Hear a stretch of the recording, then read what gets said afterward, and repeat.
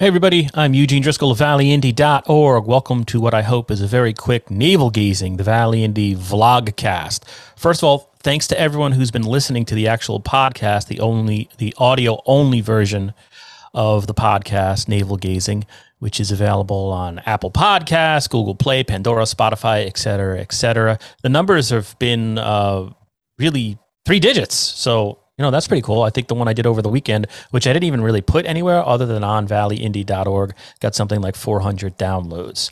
So that's really cool. If you were watching over the weekend, I did Valley Indy After Dark or After Hours. I don't know what I call it. I called it the 13th annual Halloween special. It's the first time I ever did it. I had a couple of people on talking about sort of horror and cult related movie stuff. Two very bad words got played on that podcast when it was live, and I apologize for that. I have a profanity filter here on my machine that you can't see right off camera, and it does a beep button, and I played it, but only I heard the beep. It didn't go through Zoom. It didn't translate. So I deleted that, uploaded a censored version. So sorry for anyone who had to endure that. I don't like, I don't know.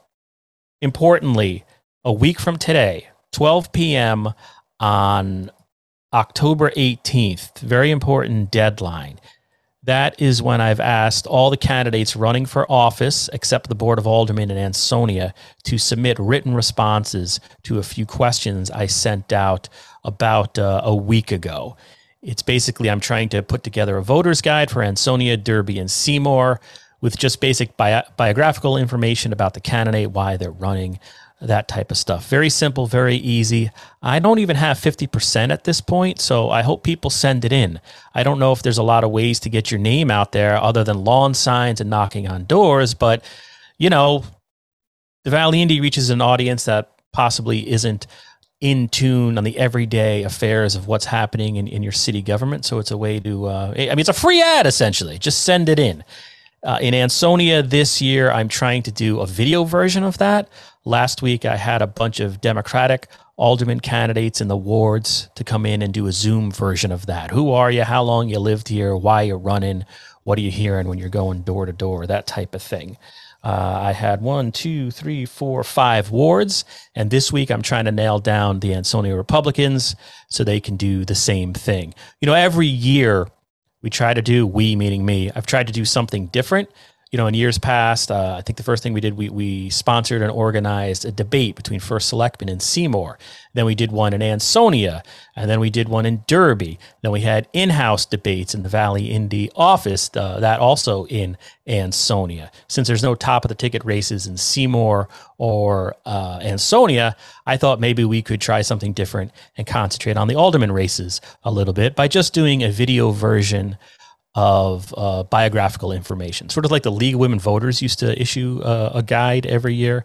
That's what I'm trying to do. That's my intent. Anyway, if you're going to submit written, not testimony, but a written biography, you have until October 18th. I said Monday, October 18th at 12 p.m. Monday, October 18th at 12 p.m. I've tried to put this all over social media. It's been all over the Valley Indy website because invariably I'll get a note from somebody after the fact who wasn't aware it's happening. The way we distribute it, Gene Falbo and I sent the questionnaires to either party leaders or campaign officials to distribute to all the candidates instead of sending individual emails to everybody. But, that's really it. Sorry, again, to beat a dead horse. You want to hear what the most read stories were last week on valleyindy.org? Let me see here. 1, 2, 3, 4, 5. Number 5 was Seymour mourns the passing of Bob Lang. Gene Falbo Sosnovich wrote that article about a longtime coach and educator, teacher up there in the town of Seymour. And then number 4 was a letter from the Ansonia Democrats. It was titled Olson Drive Plans Lack Clarity. Here's a better idea. Number 3, Seymour football game security beefed up after a fight. If you missed that, there was a fight, I guess, between 2 Seymour High School female students. And then just after, it wasn't, from what I understand, it wasn't a melee. It was what it was. But afterwards, the Board of Ed and school officials noted that, okay, we'll have beefed up security just as a precautionary measure. Number 2, O'Malley, as in Sheila O'Malley, a finalist for economic development job in Seymour. She's currently the Ansonia economic development person. And Grant Writer, the Board of Selectmen is considering bringing her on like as a consultant or slash part-time basis in the town of Seymour. And she's a front runner.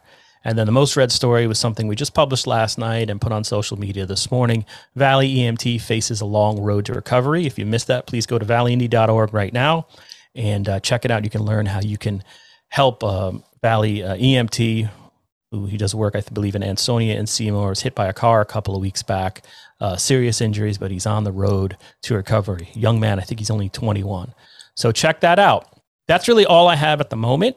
So again, thanks a lot, as always, for supporting the Valley Indy or not supporting the Valley Indy. Either way, if you're watching this, I appreciate your time. And I'll talk to you again soon. Now I have to hit stop. Stop recording.